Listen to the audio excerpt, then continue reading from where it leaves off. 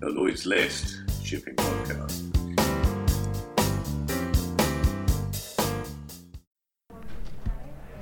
Welcome to this special edition of the Lloyd's List podcast, live from Posidonia. I'm here at the Posidonia exhibition, where we've just finished the first full day of the show. And I'm delighted to say that we've been joined by another special guest today in the form of Clarksons Research Services Managing Director Stephen Gordon. Stephen, thanks for joining us. Yeah, lovely to talk. So, we've been talking today about, why you're a little bit more optimistic than perhaps you once were, and you positioned this as moving from survival to planning for recovery. Can you give us a few thoughts in terms of why? Yeah, for sure. I mean, the market certainly still faces headwinds, and we've had a very tough 10 years in the shipping industry. But we do feel that there are some signs, some building blocks. We think that 2016 probably marks the bottom of the market since the financial crisis. We had the Hanjin bankruptcy, we had the all-time record lows on the Baltic Index.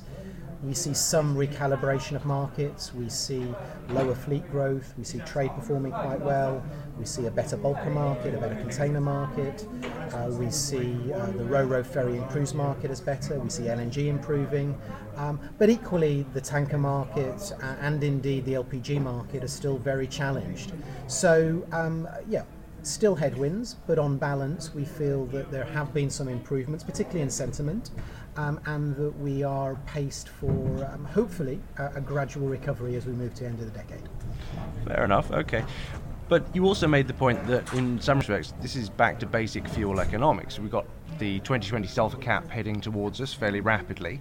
Nobody really knows exactly what the outcome of it is, but I think we can assume more expensive fuel bills. You mentioned that we could be talking about doubling of the fuel bill for the industry. Yeah, for sure. I mean, that was some analysis that we did that factored in the increases in the oil price that we've had in the couple of years, because the price for Brent has gone from 28, it peaked at 80 recently. We also have the switch from HFO to low sulfur fuels in 2020, and we also have a fleet that's growing all the time. So on that basis, we had come up with some calculations about the doubling of the fuel bill. Yeah, I think the fuel economics is a good one to focus on because ship owners understand it.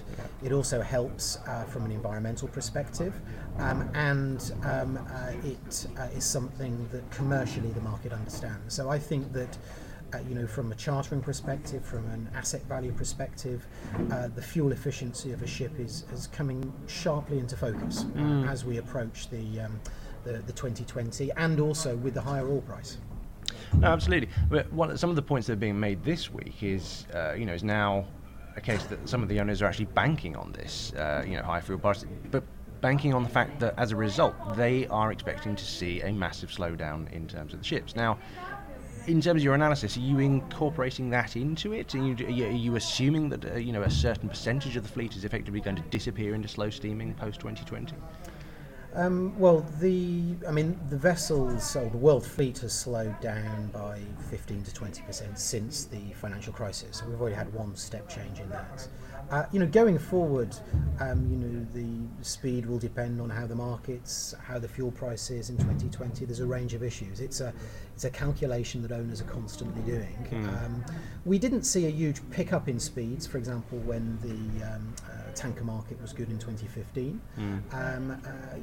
I think the regulatory potential, environmental regulatory potential for impacting speed is a new one for the industry, and so I think that'll be very interesting to see how that plays out. We had the likes of Petros Pappas and a few of the sort of the big Greeks. I mean, quoting figures that are quite astounding. I mean, they're assuming sort of 10% of the market just disappearing as a result of slow steaming. Given that we have already slowed down, that seems to be a bit of a bet on their part, but I guess we'll see. Yeah, we shall see. I think there's some interesting other developments around 2020. For example, the potential impact on the product market trade and storage. So you could get different trades opening up. Between different refineries, storage for certain bunker suppliers. So I think it may impact the tanker market from a trading perspective as well. That's slightly speculative, but certainly it's something that we've been doing some research into. And finally, I mean, what do you, you're fairly positive in terms of the demand fundamentals. Trade is actually looking pretty good at the moment. Supply, we've had our problems, but I mean, we've seen a period of discipline, albeit probably, one that's been self-enforced by the shipping industry, and access to finance certainly isn't helping that. So, supply-demand balance looks pretty good. Where do you see the risks here? I think it's improving. I mean, the market is, as I've said earlier, it's still pretty tough today. Yeah. I think supply growing at 2.5% instead of 8 or 9% is a good thing. I think the demand growing last year we had world trade growing at 4%, which is a very positive number. So I think it's all about sort of cautious optimism. Being aware that there are headwinds and some of those sectors are still very much in survival mode, whereas some are very much looking to the recovery. So I think it's just a case of being cautiously measured in this.